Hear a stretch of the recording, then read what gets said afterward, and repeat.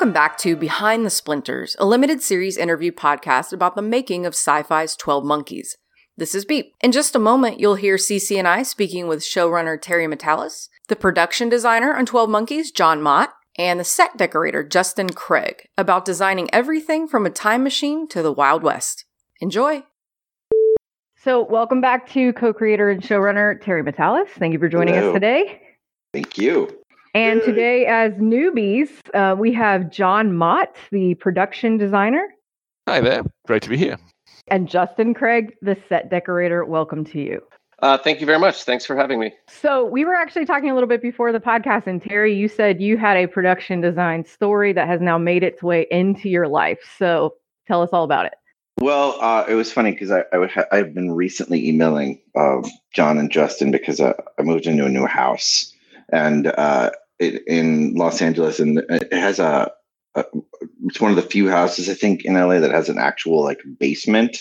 And so I was going to turn it into a screening room. So I've been blowing these guys up. I don't know how many years later now we are, 3-4 years later.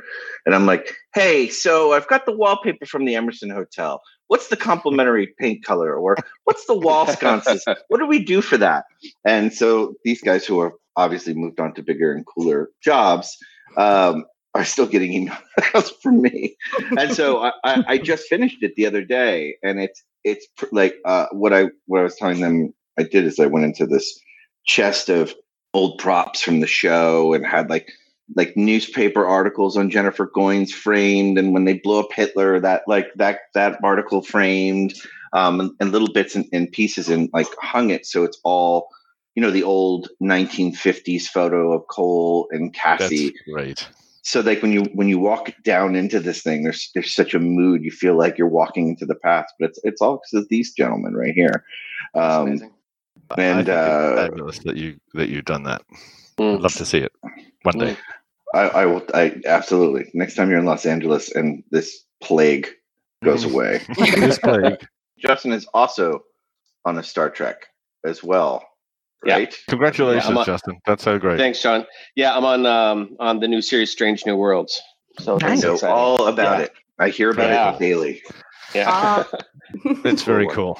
I was saying just earlier that I thought it was so great that Terry and all these other people are still so interested in the show. And I also, when I went back and looked at your questions, was just reminded about how broad the world was, how complicated it was, how much stuff we had done, the fascinating stories and connections between all the characters and the times. And obviously, that was super clever of the guys, and it was a real great challenge, and it was a wonderful opportunity to work on that show. I absolutely had the best time. Everyone says that, which is so cool, but literally everyone we talk to says that it's just the best time, and they look back on it, from other jobs. And even though, like Terry said, you might consider something you've gone into, better or higher profile, but people just look back on it with such nostalgia and excitement.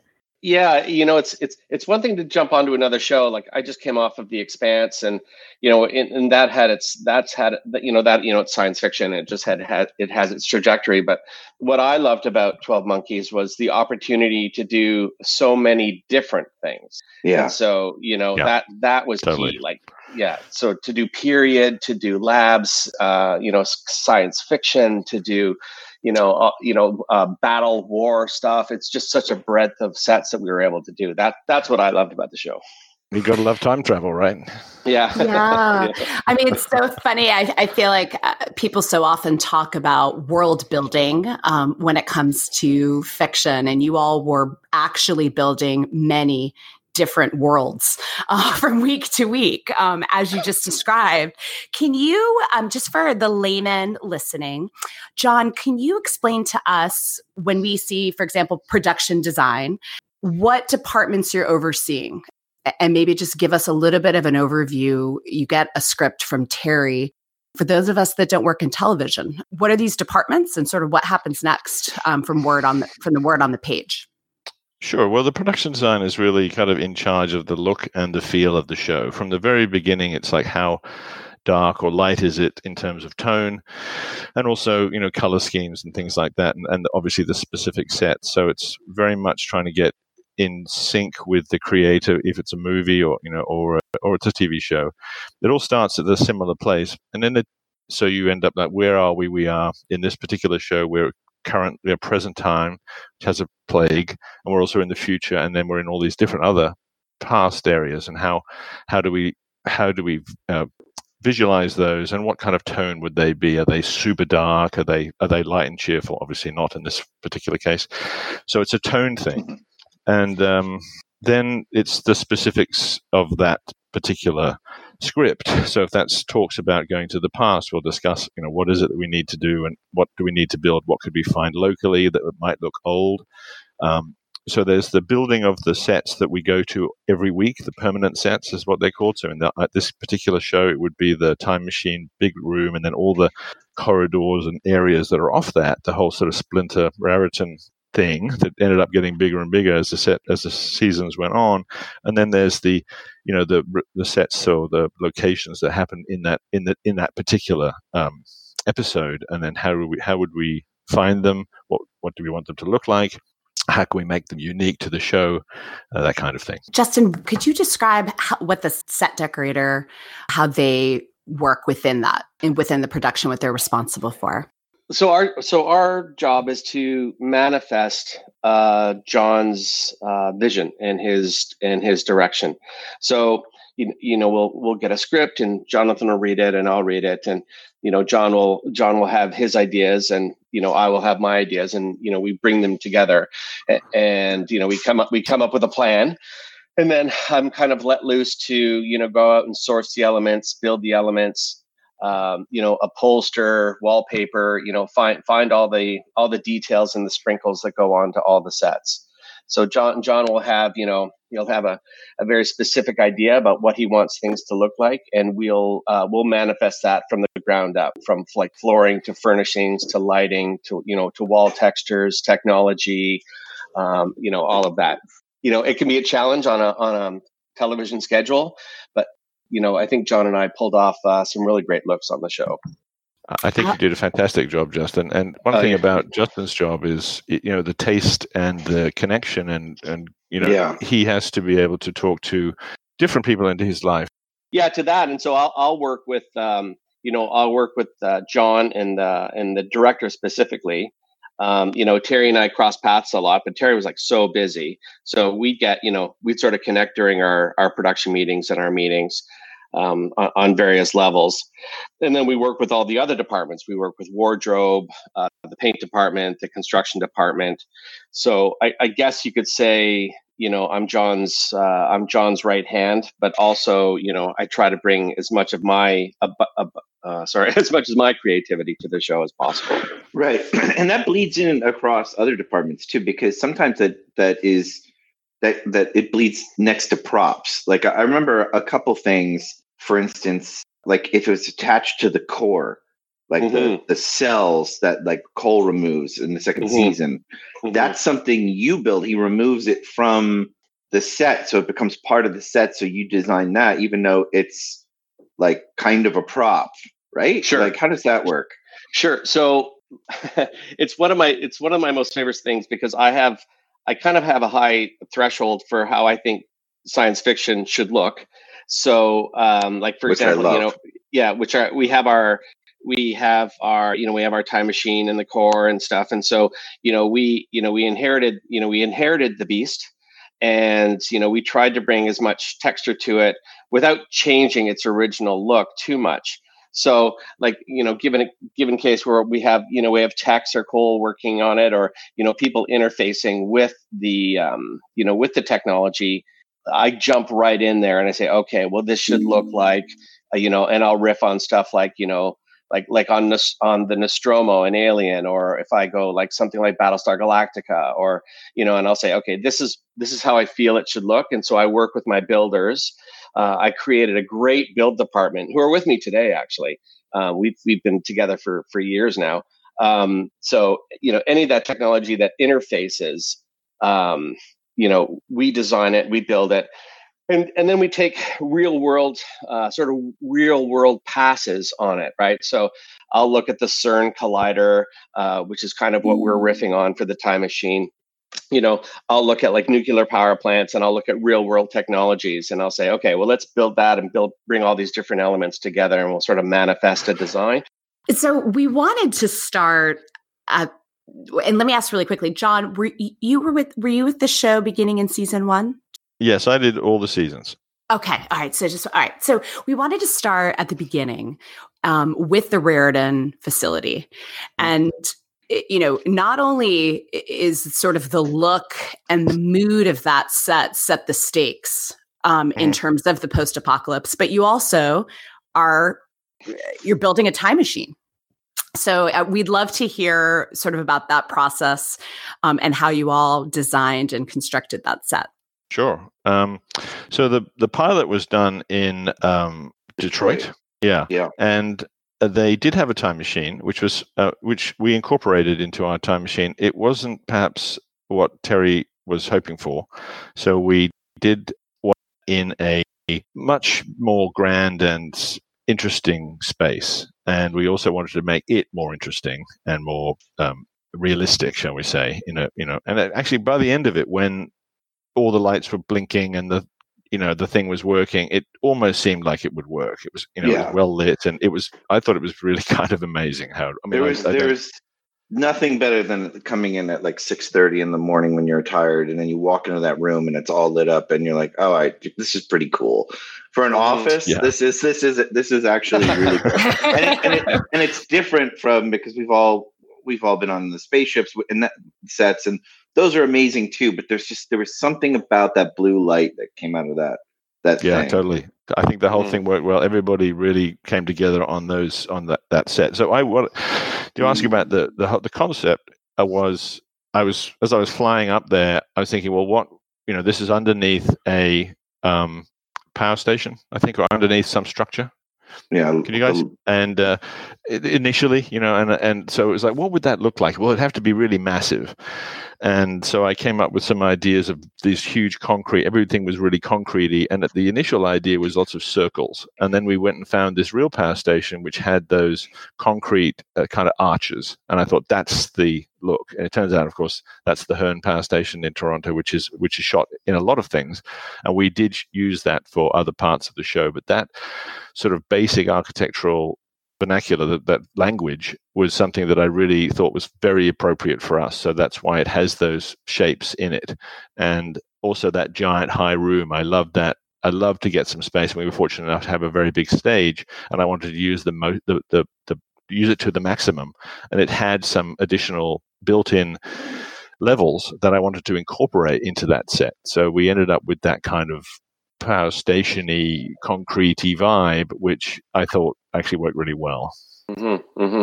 Yeah, I thought it translated amazing. I came into the show, I think it was one episode in, John, or one or two episodes in, I took over, and when I walked in and saw the the time machine room, the main galleria there, when I walked in, I thought I was like gobsmacked when I walked in there, because I saw this huge time machine, which I was like, what is this? Right. And then I saw the and I guess in my my naivete, I saw the walls and everything that had built, and I had just assumed that we were in a concrete facility, that's what the building was. I didn't really know until like the next day, and I'm like, oh, that's all set. But John had built John and the team had built this fantastic, amazing area for sure. It was great. Yeah, they did a great job. And also the aging, that in my world, the making things look old or different is super important. So the team that does the painting is crucial, and they did a fantastic job to make that place look old. And just the way I wanted it, and I think Terry liked it. So that was definitely very important to have those colors, and there's just the 50s vibe, and then the age, and just it's quite complicated. There are quite a lot of layers that people don't necessarily. It's all unspoken. Nobody really sits there and says, "Here, look at this tile, and look at this, rust." But so it's all things you just take in, and it feels believable. Yeah. And could you all explain, you obviously have sort of the circle, the blue ring of the time machine, but also for fans, the actual chair itself. is rather iconic. Can you all explain where that chair came from? Well, the chair was that would be a Terry question. Yeah. So the chair was part of the original. So as John was saying, we shot the pilot over the course of 2-3 weeks in December of like 2012 or 2013. I forget what it was. Very cold in Detroit. And the time machine, we kept losing all of our sets. Like we wanted it. There was at one point, it was in the middle of an abandoned Detroit like auto factory. And like the rendering of it was huge. And it's like, if we were going to shoot the series there, we would just occupy the space. But one by one, because everything was so dilapidated in Detroit, it was unsafe. So NBC Universal was like, there's no way you're bringing a crew there. You're going to all die.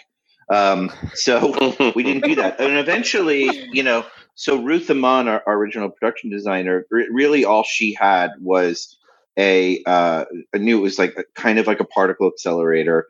And we knew he needed to get in a cool chair. And I think she found the chair at some airplane, aerospace equipment thing. And so in fact, I think you could see it in the deleted scene with Ramsey. It's very different. The actual set itself, it had like kind of like a blue. It was like a tunnel kind of thing. And like John said, it was fine for making the series and showing the intention of what the space was, but it wasn't for showing like the pilot. But it wasn't right to spend the whole time like series, and we had no space for Jones and the scientists and whatnot. So but we knew like the basic front end of the time machine worked. It just needed like a whole needed to be bigger, extended, and jazzed up. And the chair. Now the chair didn't have that like extended leg section either. It was just kind of part of the chair. So John got the front part of that time machine, which can't even believe they kept it somewhere, and the chair, and then had to do everything kind of around those ideas. But I don't think we ever really found out what plane it's an ejection seat from. I do know we looked long and hard for another one, and we never found it. Yeah. Boy, did we! Cool. It's a cool item. To this day, some of my suppliers still call me up and send me photos saying, "Is this the chair?" Because they'll trip up. And it's like, "Are you still looking for it? Is this it?" And I was like, "No, that's no." And I said, "But if it isn't." That day when it is I'll call Terry and I'll say it's on you. Yeah, I'm sure I'll probably buy it. But I think the only time we ever found it was years later. It was on a website and we called it, and then I think we found out that when we called them, they're like, "Oh, we sold it to some TV show for Universal Studios." I'm like, "Oh shit, that's ours!" And they still had it. They still had it up on their site. But that's funny. So we don't know. It is prominently displayed right now. Up on a nice pedestal and display right now in my arcade at my house. So that's fantastic. Nice. That's you guys need to come by and see it. I think that whole thing and putting it on the kind of dais thing of the steps, and then I think we had a thing that raised it up and stuff. Really kind of iconified that whole thing. And then when he's or he or she are in that light, it's quite a spectacular thing. I never really got tired of that.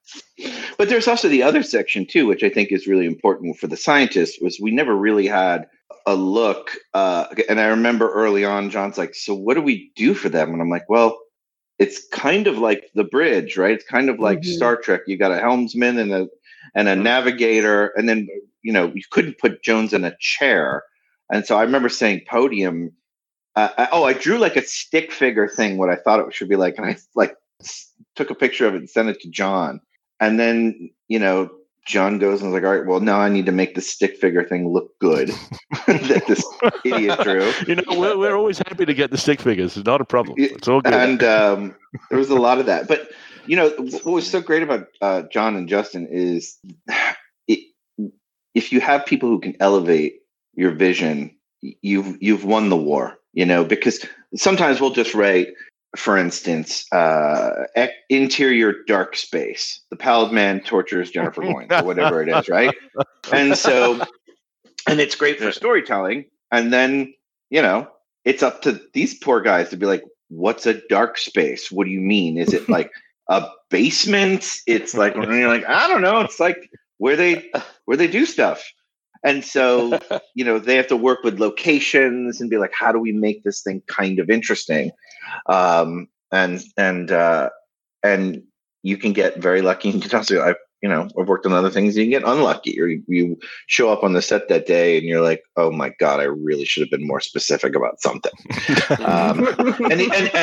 And again, I'll say this again. I've said this on other podcasts. Is we had no money, so anything that these guys did came from pure creativity.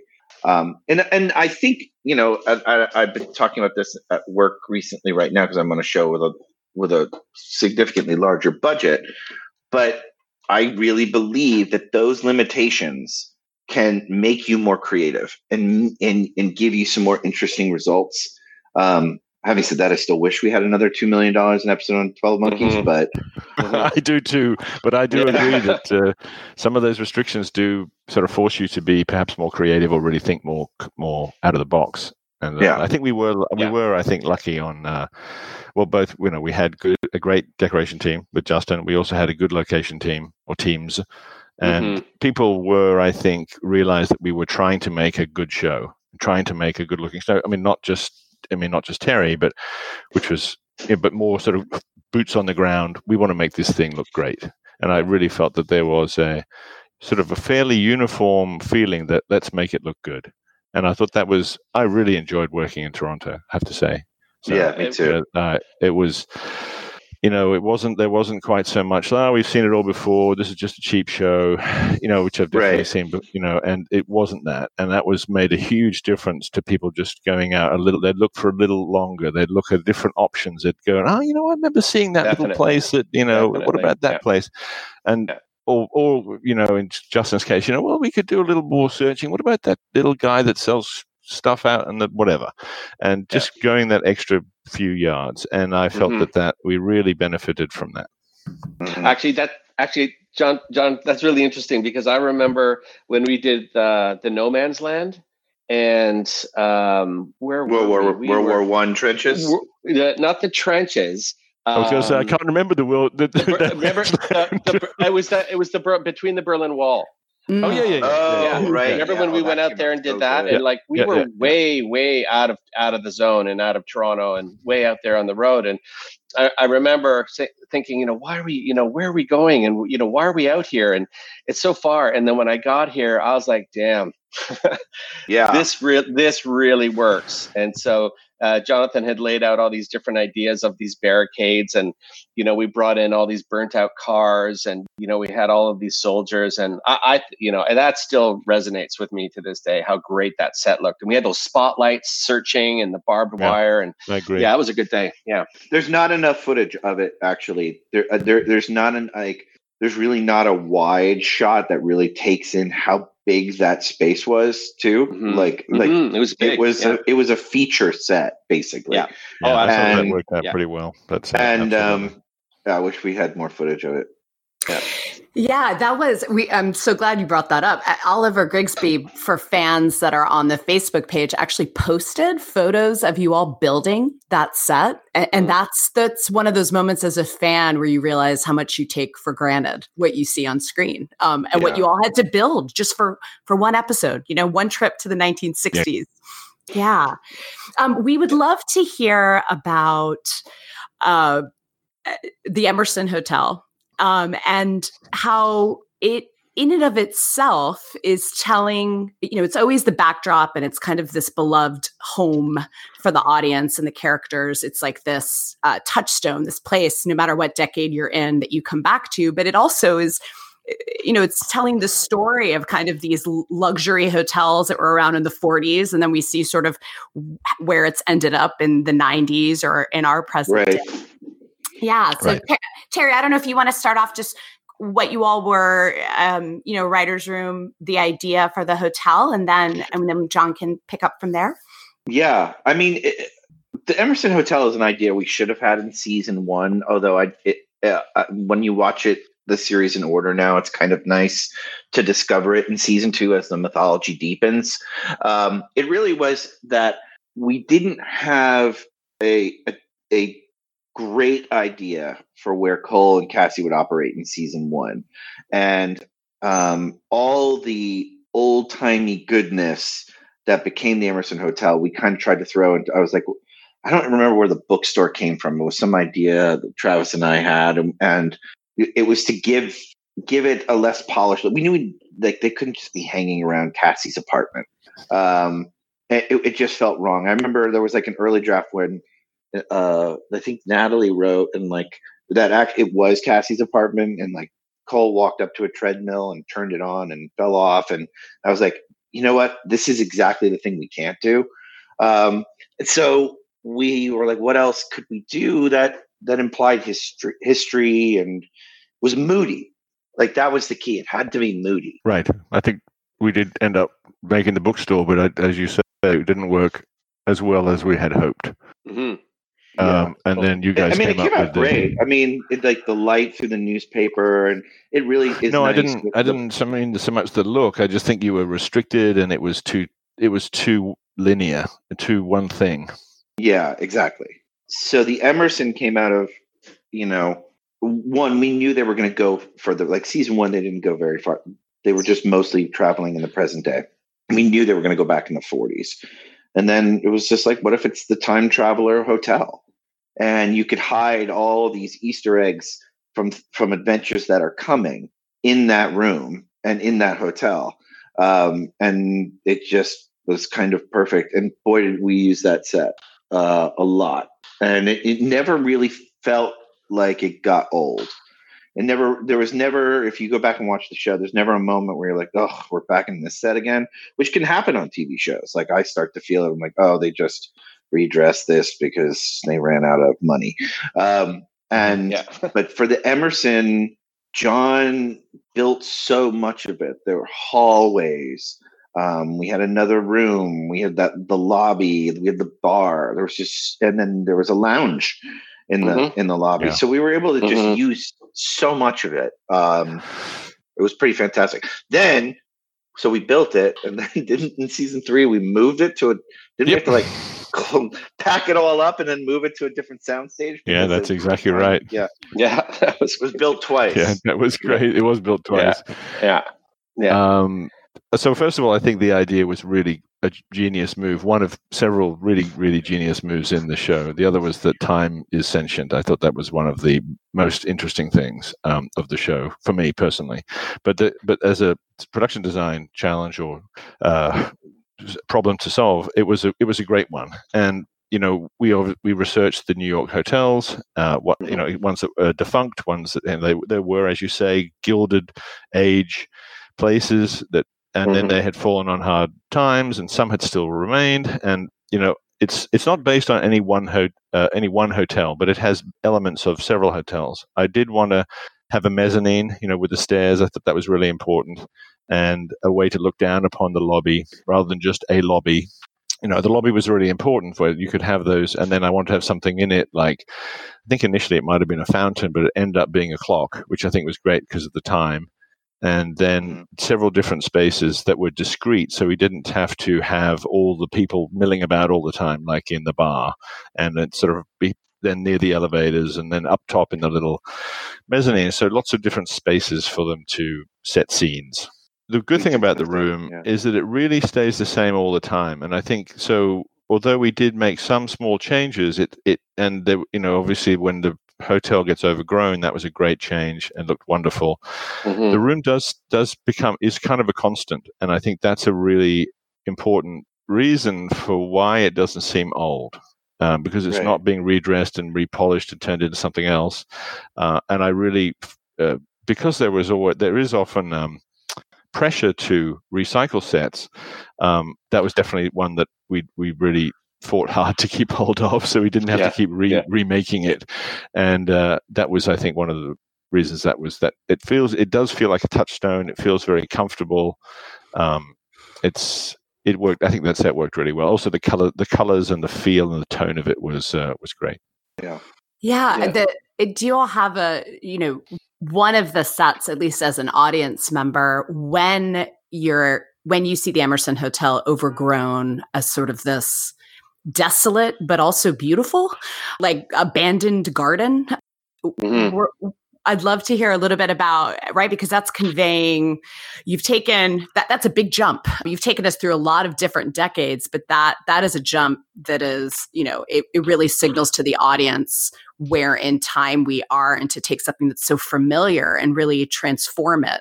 Well, I can say, our transitions, certainly of course the room was great because we had some sort of iconic elements in there that we would sort of ebb and flow. We'd put little sneaky little Easter eggs here and there in their suite. But I loved the lobby, and it's interesting when we started, Jonathan and I would, John, remember when we were sharing pictures back and forth about like found apartments in Paris that had been locked up and and it had been left at like these little time capsules, and yes. And, John would be like this, and I'm like, yeah, this is amazing. And so we would try to bring that to the floor, and and then when John was looking at all of these awesome lobbies, and I won't say The Shining, but I'll just say all of this majesticness. And when John brought in these curved staircases, and we were looking at the wallpapers, and what the challenge was to transform that environment so many different times. So we were doing the 60s and the 70s, and when we had the overgrown element, and we tried to gently destroy as much of the lobby as possible. Because next week we would have to bounce it back to present day, right? So that was always like, okay, make it look really bad, but Wednesday it's got to be back to ones again, and it's like, oh God.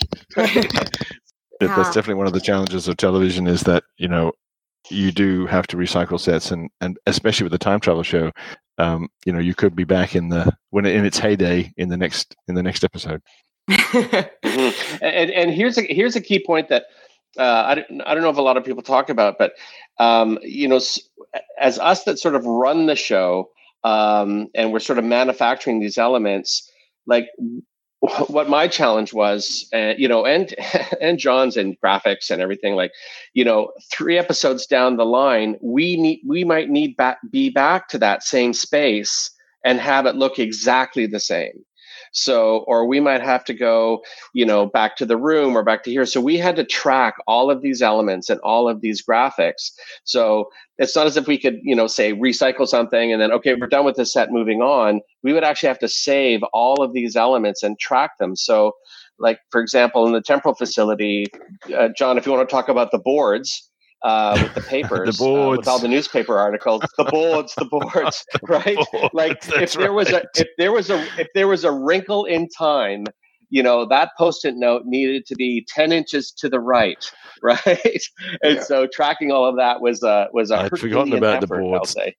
Yeah, you're absolutely right. So the boards was a solution to the displaying of information problem that we had, that we didn't want it all to be digital, and we wanted to be able to change it and play with it and have it more tactile. And so that's how that sort of ended up being what it was, and having different layers and having the boards be on wheels so they could be pushed around, and certain things could be covered up and certain things could be exposed at will. And so it was a very useful tool, and I think we used it quite a lot. We also did have digital displays, older style, yes, but keeping track of. I think I had one person who was just doing that. That was all they did, was take photographs and take notes and make sure everything. Well, there were multiple boards too at one point, right? Like you could take down the future boards and then put up the old boards. And I've said this before. I on the very last day of shooting, I was directing, and the last shot I think was Cassie on the balcony of Titan, which that balcony was also on the same sound stage as our facility, or the main facility, and I was kind of dreading the goodbye, even though we weren't finished shooting the series, because we would go to Prague for another 2 months or so, I was sad to see this goodbye. And I said to Amanda, I'm like, we're going to call wrap, and then I'm going to walk into that time machine room, and I'm just going to break down. I'm just going to cry looking at that time machine again. And so, in fact, every break I would go and I'd look at the time machine and kind of say goodbye to it. So we called wrap, and Amanda and I were walking around and saying goodbye, and she's in tears. And we got to the time machine, and I'm like, oh yeah. And I'm like, oh, we got to say goodbye to the evidence board. And when I saw the evidence board, that's when, because it was the whole story of the whole series, like 4 years of push pinning up each one of these plot ideas, from like Leland Frost to the story to Titan to the prime to the messengers, and so that was unexpectedly when I got the most emotional was saying goodbye to those boards. Oh, that's great.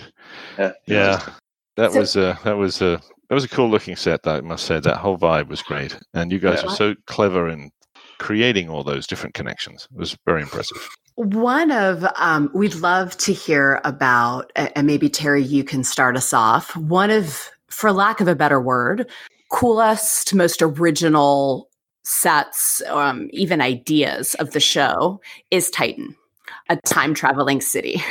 So, oh my God, we have so many stories about this. No, so Terry, if you want to, it comes up in the writer's room. It's a time traveling city. What does that look like? How does it work? So, from right after season 1, we knew that this place existed.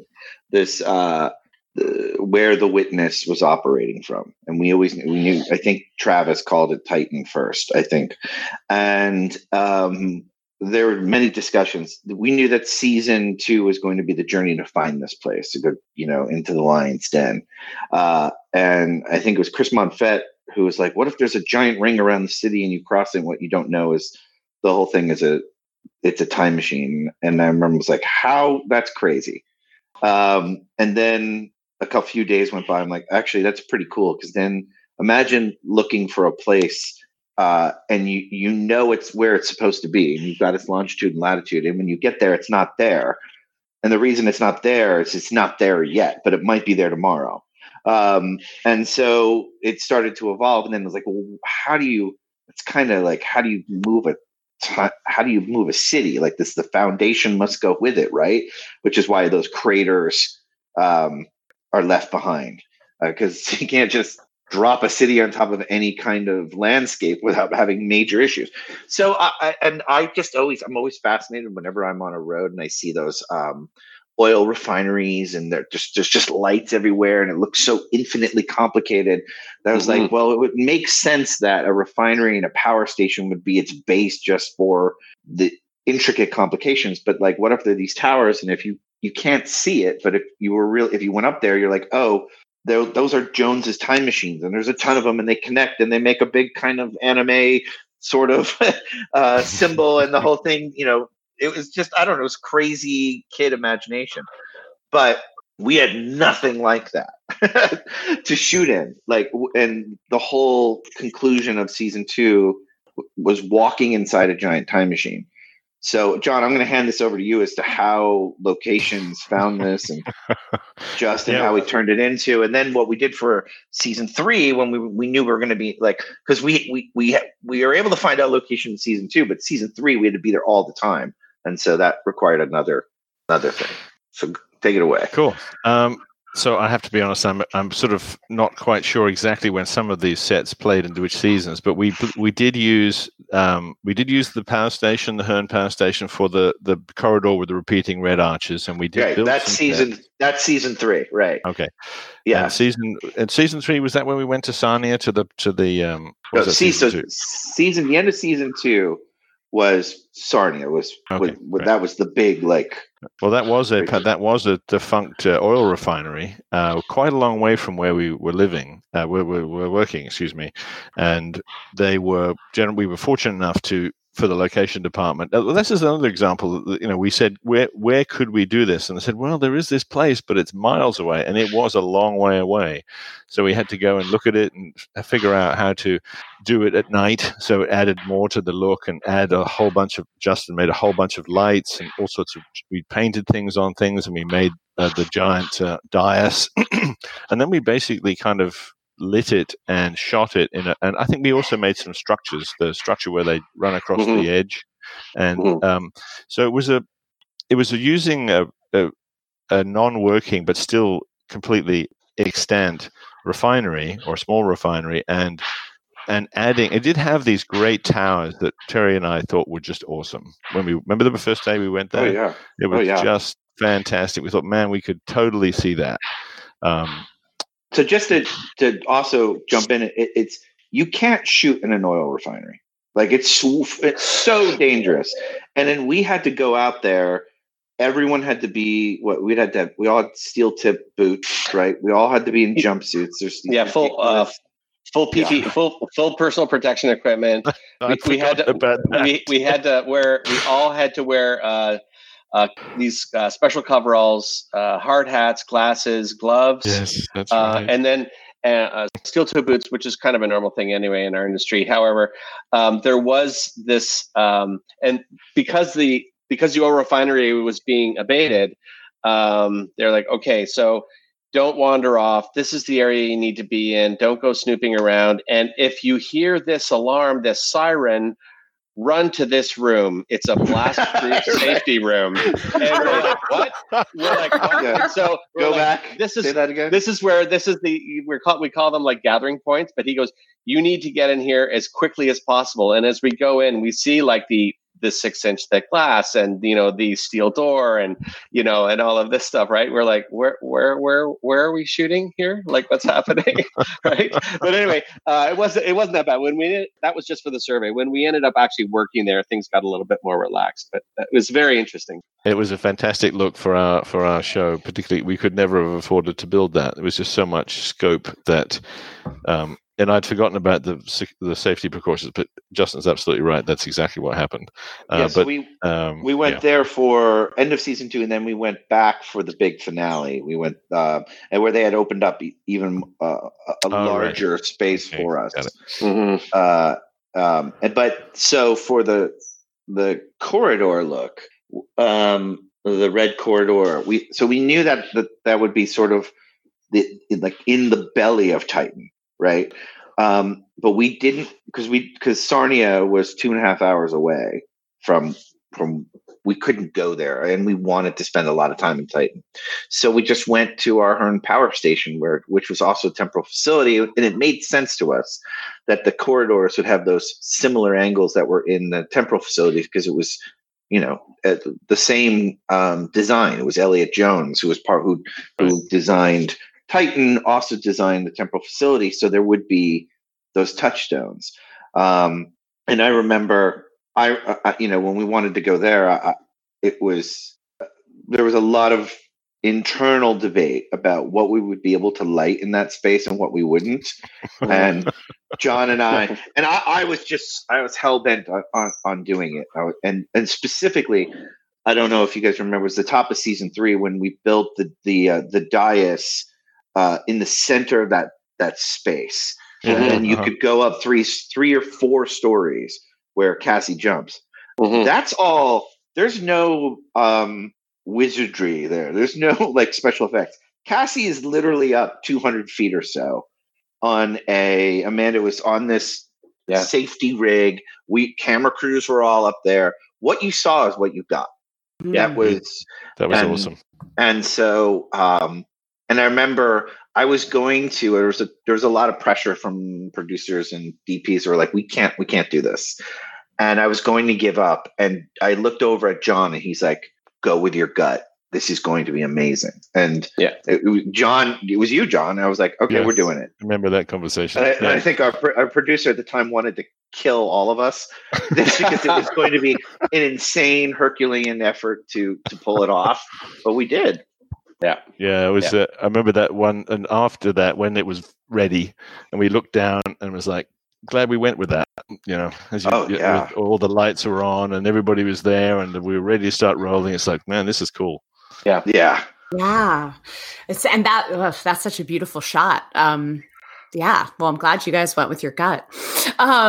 There are a few, in seasons 3 and 4 sets that are within Titan. Whether it's Cassie's chamber that almost seems like a Renaissance, prison. So I'd love to hear about that, as well as in season 4, building how the Witness taps into with all of those, hoses. Olivia's chamber. Yeah. Yeah, cool.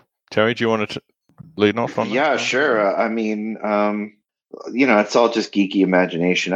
For Cassie's chamber, when it was very, they're all the 12 Monkeys are very dramatic. They take their religion very seriously,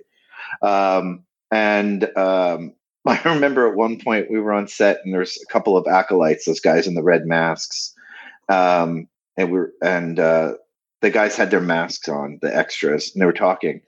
And one turned to the other, was like, "So why do you think we joined this cult?" And the other one goes, "Oh, religious satisfaction. A real path in life." And they were like working it out, but like kind of like it was like That's if you could hang out with the 12 Monkeys on their breaks. But they're very dramatic, and so for the mother of their deity, the Witness, they would treat with the utmost respect, and we wanted to change, like have a really surprising. Also, if you can travel anywhere in history, you can get in all the furniture you want. You can get wherever.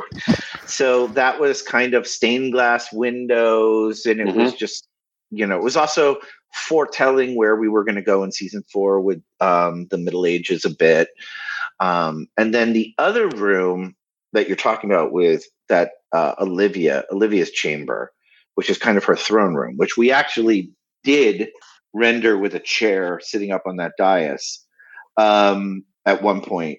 It felt too familiar for her to be sitting in a throne, but I liked how she would sit in the center of her cell in season 2 in a sort of calm Zen pose, and I was like, how cool would it be if that's how you found the Witness, dressed up with that mask and whatnot. And so the idea that she tries to become primary, this ability to tap into time by hooking into Titan. I mean, that's just all my anime geek Matrix, Ghost in the Shell. Ghost in the Shell is what I was riffing on for sure. Yeah, for sure. You had remember we talked about that, and then we had to hook that all into a suit that was already pre-made, and then I would walk in and be like, more wires. I need more wires. And then the DPs would yell at me. They're like, we have wires. We can't see the lights. I'm like, I don't care. But that was actually, Olivia's chamber was a redress of the museum-y round set in that's right. season 3, where you walk in and the mask was on display. I don't know if you remember that, and all the pieces of the Witness's life are all in a circle there. That's actually the same bones. Yeah. So basically if you didn't have money, how could you make it cool? Right. We did make some fairly large changes. Well, not large changes to the actual set, but we added all that stuff in the roof, and of course the ideas of her being connected, and then the diocese she's on. So also I kind of like that sort of multi-sided room. We did that in Cassie's chamber as well, and we did want something that was not so gritty as everything else, or so dark. It was a pretty place, and as Terry was saying, if you had the mother of the Witness, you'd want to, even though she's in prison, it'd be a pretty nice prison, and be pretty, a lot of softness. And I did think going back in time, back to more ornate eras, was really appropriate for the furniture and the bed and the chairs and all that kind of stuff. So it really added a whole different look. What was a futuristic world, but yet they were harking back to the past, which I thought was really interesting from that set. So they were similar in sort of style physically, but they had a very different look to how they were finally realized. We'd love to hear about in terms of a place that the audience goes on a really interesting journey, is the House of Cedar and Pine. And it begins as a mantra, as an idea in season 1, and sort of a trippy vision, which Terry, you've talked to us in the past sort of about how that came about. But then it goes, the audience goes on a journey where it's a place where a cult talks to their god. It's a place that represents another sort of prison for Cassie. It becomes a home. It's a place that's destroyed. And then it's the final image of the series where you feel like you sort of exhale and you're home again. And so much of that is what you all created. And so we'd love to hear sort of about how you brought that House of Cedar and Pine from just a line of dialogue and made many different places that had very different feels depending on where we were in the story. Yeah, I mean, that's where I would say like John and Justin and Sean Tretta and Chris Byrne, who is our second unit director. It's kind of was like we were a bunch of jazz musicians, and one of us says, in a thing, it's a House of Cedar and Pine, and the drummer's going, yeah, well, that's cool, right? Yeah, and it's out in the middle of nowhere, yeah, right. And then someone comes up with a little trumpet. It's Chris Byrne, and he goes and he finds this unbelievably iconic thing that like it was if it was made for 12 Monkeys. Sure. On location, and then we're taking pictures, and then we like, what's it look like on the inside? So that was kind of the extraordinary. That's a representation of how well we all got along creatively. Is each iteration of that idea inspired the others to make to find the right wallpaper, the furniture. It was one of those things. Yeah, John, I totally, Justin, what do you totally agree with that. Well, I mean, first of all, just the ideas of, there's another example of how creative, Terry and his writers were in coming up with all these different ways of doing things in this house, if you like. The wallpaper having the writing on it, and then and setting different things in it when it gets all shot up. So a lot of it was how do we make that written, those things that are written down happen, and then maybe how can we add to the mix, add a bit of spice to the story and make some suggestions about the look and the feel. I did think the location was perfect. A house in the middle of a house in the middle of nowhere. It was just a perfect place, and we were at one point it was going to get demolished, and we said, no, don't demolish the house. That's right. Yeah, we had to keep hold of the house, and then what might it look like? I don't think we ever shot inside the house, so we created. No, we weren't allowed because it was such a health and safety issue. But we almost burned it down. Do you remember that? Yes, I do.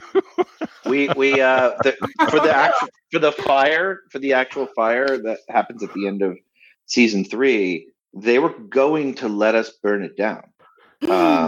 And we really went there. But there was the issue was if you burn it down, you're then responsible for removing the debris, and some of the debris would be toxic or something. There was something that was like, no. But no, there was the big no. Well, I can remember who said no to that. Yeah, I remember who said no too. But Dr. No, yeah. Yeah, I mean, and wisely so. I mean, visual effects wise, they burned it down, and honestly, they did such a good job. You couldn't tell. We had some real flames, though. We didn't burn it down, but we did have real flames on that house. I'm sure we did. We went upstairs. I know in the windows, and I think we were able to get inside in hazmat suits. But we didn't actually burn it down. But it looked like it was burning down. I remember when we went on the survey, and we went there. I was like, "This is an incredible building." What's inside? And they're like, "Oh, there's flies." And I was like, well, what do you mean flies? And they're like, oh, there's like so many flies in there. And I'm like, well, how many flies could be in there, right? So we actually, we went in and we were like ankle deep in flies. like it's a really horrible interior. Trillions of flies. Things and I'm like, why are there so many flies in this house? Every floor, every staircase, every room. It was horrifying. Well, that means they're eating something. Yes, what are they doing? There's something like they don't just flies have a very short lifespan, so something's keeping them alive in there, and I don't want to know what. This is the part of the story you really don't want to hear about how you make these TV shows. Right. But every time you drove to this location, because it's farmland, and then in the middle is this kind of it's a large structure, I suppose, a large house. It's just so iconic looking. Like you can't not be like, whoa, what's that about? Like, is that a haunted house in the middle of nowhere? And I love that fans have taken the pilgrimage and they post pictures of themselves in front of the house. Oh, really? Oh, yeah. Imagine if you had burned it down. We couldn't do that. Yeah. Oh yeah, there's a every once in a while it'll pop up like I did it. I found the house, and it's really cool. It still has this spray painted thing. I mean, I if I could afford it, I'd buy it, but then I'd still have to tear it down and rebuild it because there's nothing you can use. But it's really cool looking, and I think it's a tough thing, right? Because it also has to. First, it's this creepy old house that's in these visions. Then there's a moment where they live there where you kind of warm up to the creepy haunted house that's supposed to represent dread. And so this is why these guys are geniuses. They had to we had to build the interior on our sets. And so they've got to go. I mean, John found this, or maybe it was Justin, found this really old wallpaper. That was actual period wallpaper, and then we had to reconstruct that, and then this is also they come up with a backstory too for things that I hadn't taken into account. For instance, like what was it when Cole bought the house, and I remember coming on set and it was like an old hunting cabin. There was like shotguns and it was very, very cabiny, and I was like, I didn't think about that, but that's why. This is a representation of when you have geniuses like these gentlemen, they come up and help you tell those stories. It's always lovely to be called a genius, so I'll take that. But that's very kind. Sure. But I think it is true that we did come up with backstories. We said at one point it would have been just a normal house and with a normal family, and so I don't remember if we had that wallpaper printed or if Justin, if you found it, but we did talk about what kind of wallpaper it would be what kind of time frame it would have come from. So it would have been not an unusual house at that time, but it was many, many years later, and then it had been taken over perhaps by some older guy with we talked about the hunting and those things. Those stories, that unspoken stuff is really important to what we do. It's not necessary. Sometimes it's in the script. It's still unspoken, but we are kind of told. It's encouraged or we're given a direction.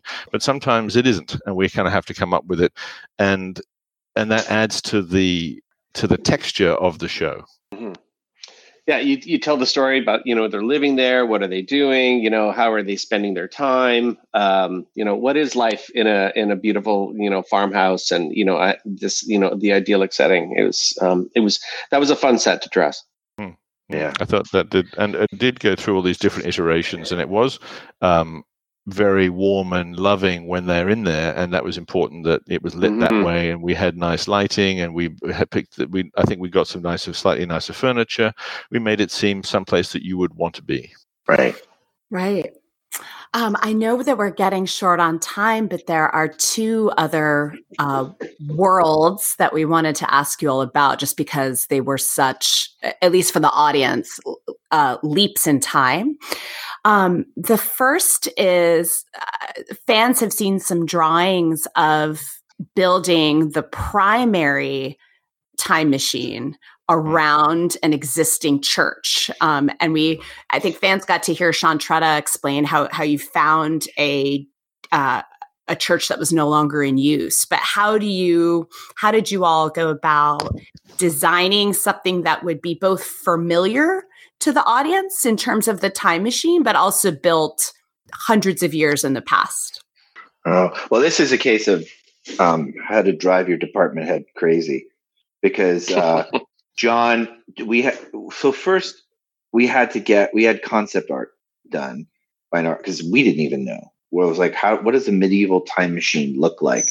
If it's powered by a paradox and a thing, like it should be reminiscent of our machine in Toronto, but be gothic and cool and made of gears and things.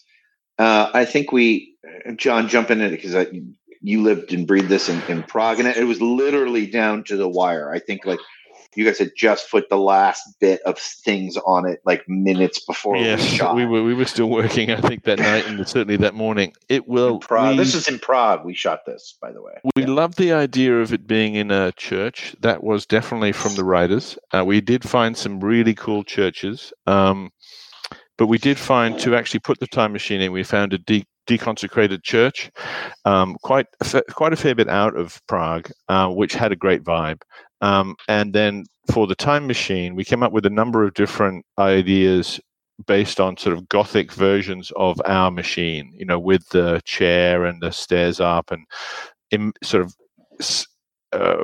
we couldn't afford to make the gears and stuff. There wasn't enough money, but we had these windows where we had hoped that we could see gears inside it, but I think they ended up just being windows, but they were still cool. So there was something inside this thing. But in fact, it ended up, we had to only really built small portions of it. I mean, we built the whole front, so if you stood in front of it, it absolutely looked real. If you got too far off one side, you start to see the cracks. But from where they fight and where we see it, and walking up to the stairs, and then of course there's the lighted side. It really felt very, very realistic, and we tried to make it seem something that could have been built inside this church at a very long time time And then we added the gears. The gears were added in like CGI when it turns. Did you add gears? I can't remember. Yeah, when it starts to move, when it all lights up. Right. But one of the other reasons it was kind of a miracle we found that church, because we did look at other cathedrals, and so you'd have to submit your script to the Catholic Church, and then they'd all get to the part, and then she takes a sword and cuts off Deacon's head, and they're all go, right, that's right. I forgot that. We don't want that in our church. And then it's like, then you have to go through. Like, well, I mean, do we shoot that as a special insert somewhere else? Like, how do we get away with this? But we really needed to kind of own the space. The other thing is, you can't see, the final version's all clear, but the roof had a net on it, like, because it was a stone. This old church was a very old stone church that would have been abandoned.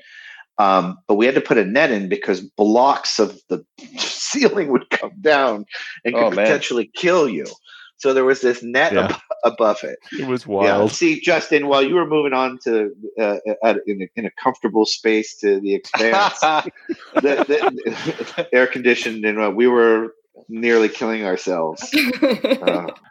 Prague was a fabulous place to shoot with all the different for the historical aspects, and we got so much mileage out of going to Prague with the different eras, and so it was a wonderful opportunity, and also it really worked creatively. The church was just one of many places we went, although probably the biggest thing we built, and we also had to add a lot of leaves and tons of vines, and we did really have to own that place. So all our ideas of doing a real church, it wouldn't have been as good looking if we hadn't had that. Yeah, exactly. As you all are describing that, and then what's staggering is the next question is, you also did a Western. How did you pull that off in the same season? By the skin of our teeth. Well, the Western was really tough because, well, at least initially, our producer was like, we can't afford to do a Western. And I was like, but how? Imagine we're going to do it anyway. How would we do it? And we found, and boy, this is we were. Right. But say I was going to ignore you.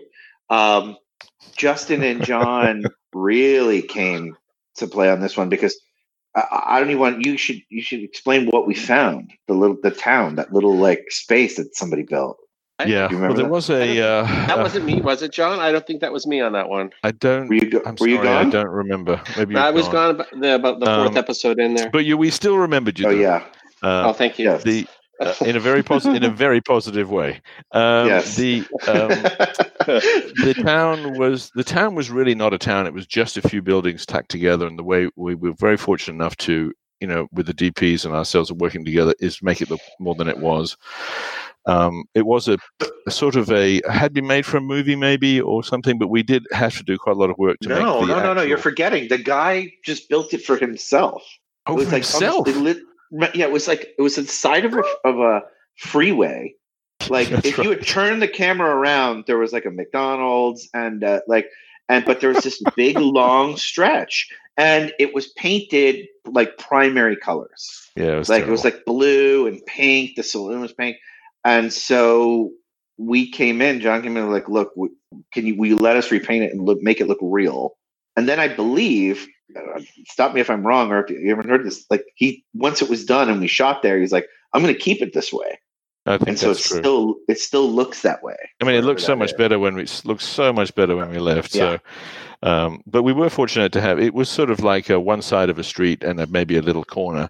And also they did have that little saloon, which didn't required some extra work, but we were very fortunate to find even that, because we had so little money, we couldn't have built all those facades. So we were very fortunate that was available. And I think with the shooting of that and also the tent city, we did have to put all the tents up and figure out a way to make that seem like there was way more tents than there were. And then we were helped with visual effects with that. That was always an idea that we would do that for those shots where you look down, you see a much bigger tent city. That worked, I think, quite well. Although touch and go on that one, I think. But that was definitely skin of the teeth. That one. Yes. The whole show, skin of our teeth. There are a couple instances in the show, whether it's in season 2, Tommy Crawford's drawings of sort of an initial red forest and the red monkey on the wall, or Jennifer's drawings then becoming the Ouroboros on the floor that closes season 3, a sketch of Eliza's tomb, and then you build that set, or the yellow spiral code on the walls when Jennifer finally paints the world. Can you walk us through? A lot of times it was something that the audience initially saw as just a sketch, and then, it manifests itself as a set. Are there any stories from any of those examples you all could walk us through of how you created that? Well, I think what we tried to do was find the location first, or at least a sense of what it would be. The statue is something you could sketch at any point, and then, put the statue anywhere. I think the tougher one would be, we were shooting in Toronto. So in season 3, remember there was the gala that Cole and Cassie go to, the masquerade. Mm-hmm. And there's a footsteps in the snow piece that needed to be, that Jennifer was drawing before we shot in Prague. So we would have to, John would go to Prague with David Grossman and Tretta, and they would take pictures like, we're going to use this, so we need to quickly draw that sketch back in Toronto, so that would all match up. Or worst case scenario, you could do a second unit later. Was not possible in season 4 because the last things we would shoot were in Prague. We would wrap the entire series in Prague, so we just had to get ahead of it in clever ways. But I think, John, there was an awful lot of art created. So we had different people doing a lot of these different sketches. Several different artists came in and did those sketches from, and these are all things that came from the writers, from Terry and the writers, in terms of what the idea might be. And we would present different ideas in terms of the vibe that we had for the show, or the vibe that they might want to go with, in terms of, if these fragments are, like the yellow pieces were fragments, and it was the art side was really quite comprehensive and quite time consuming, and took quite a lot of resources to make that kind of stuff happen. Particularly that set, which is completely covered in little fragments of yellow drawing. That was really a kind of a big. I mean, it was great. It looked great, but that really took a lot of time. But I just remembered as you were talking, Terry, that we actually made that sculpture of that. I had a sculptor sculpt that. Oh yeah, Eliza, that person. Yeah. In Prague, I'd forgotten that until you mentioned it. And some really great guy who was, like in a little tiny sort of garret, and we had her pose, and he made it happen. And we made some changes and made it the right height, and we actually had that sculpture made. So the rest, I think, that sort of stuff is just great, because that person was sculpted for that set. And correct me if I'm wrong, that's something you can do in Prague, but a lot more difficult to do in Toronto. Oh, yes. My reason for that is that in Toronto or the States, that would be a very expensive thing. That would probably be half the budget we had of that show. Oh, that for the art department of that show. I mean, really a lot of money. So, but in Prague, it was something we could afford to do. Yeah. It's incredible.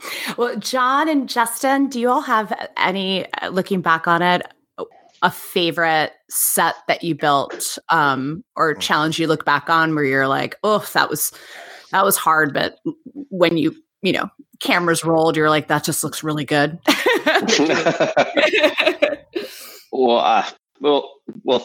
From my point, I think I would say, I loved the temporal facility, and I loved how the temporal facility kept growing. And we had an opportunity to build, so many different looks, so many different spaces. I was really proud of a lot of the work we did there. And then the Emerson, I still look back to the Emerson lobby and how many different times, we changed it. And John and I are like, what are we going to do here? And how are we going to riff on this? And, what are the furnishings and the window treatments and the graphics? And so I would say the Emerson sort of resonates with me the most. Yeah, cool. I agree with Justin that I think the whole show for me has a really warm feeling about my involvement with it. I did think that the temporal facility is a very spectacular set, and I think it's probably, in looking back, it's one of my favorite sets from any job I've worked on. When you come into that room, it's kick-ass, and that's very cool. I also really enjoyed the other time machine, the one in Prague. I enjoyed the time in Prague enormously. It really felt very collegiate, and really felt like we were all working together. Not that we weren't in Toronto; it was just a smaller team, and you were in a different country. So it was. I really, really enjoyed that aspect. Yeah. Terry, how about you? Because, for a lot of these, there was an idea in your head and then you walk on set. Any moment? Yeah, I mean, it's the temporal facility. I mean, like for me, it's where everything came together. With, walking into the time machine room, to Jones's podium, which I still have, to the furniture, to like Jones's chair, which I also still have, to the lights, the really cool. I was just emailing Justin about it. I'm sure these guys are like, God, he really needs to let it go. But I absolutely love the hanging lights with the cages on the temporal facility. Oh, the pendant lights. Yeah. Those are fantastic. And I watch a lot of science fiction, and there's a lot of looks I think we did that still feel fresh and original. Like I don't feel like we were terribly derivative in anything that we did. And that's because of these gentlemen here. There are some shows now where I kind of cock my head and be like, that looks like 12 Monkeys. Oh yeah. No, we have been absolutely been plagiarized a few times. Yeah. There is one very famous show that at first I was like, oh, it's a coincidence. And then yes, that's right. As the imagery went on, I was like, okay, that is not a coincidence anymore. Mathematically, that is somebody like, yeah. Anyway, it's a compliment, I suppose. Yeah. Highest form of flattery, right? John and Justin, can you just, as closing out, where can audiences see your work next? The last thing I did of real consequence was FBI. So it's a CBS show. I would be on The Expanse. So season up to season 5 on The Expanse. So that's where my last work is that you can see right now. Got it. Nice. And that's coming out next month, right? Season 5? Mm-hmm. Yeah, we're getting launched. Hopefully with some fanfare, but yeah, we'll be able to stream shortly. Well, we will be watching, so that's exciting. Thank you. Absolutely. All right. Well, thank you all so much for taking this time. This is, the sets you all designed, they are iconic to fans. People drive out to go see the House of Cedar and Pine and, make fan art of the time machine and the chair. So and the Hearn, they go out to the Hearn too, guys. Yeah. Great. The temporal facility. That's great. Yeah. Terry, Thank I think you you so need much. to set up a museum with all your props. kind of my the stairwell leading to my basement is all memories. That's great. Next up, a conversation about directing with Terry Matalas and director and producer David Grossman, director of 16 12 Monkeys episodes. Thank you for listening, and until next time, we'll see you soon.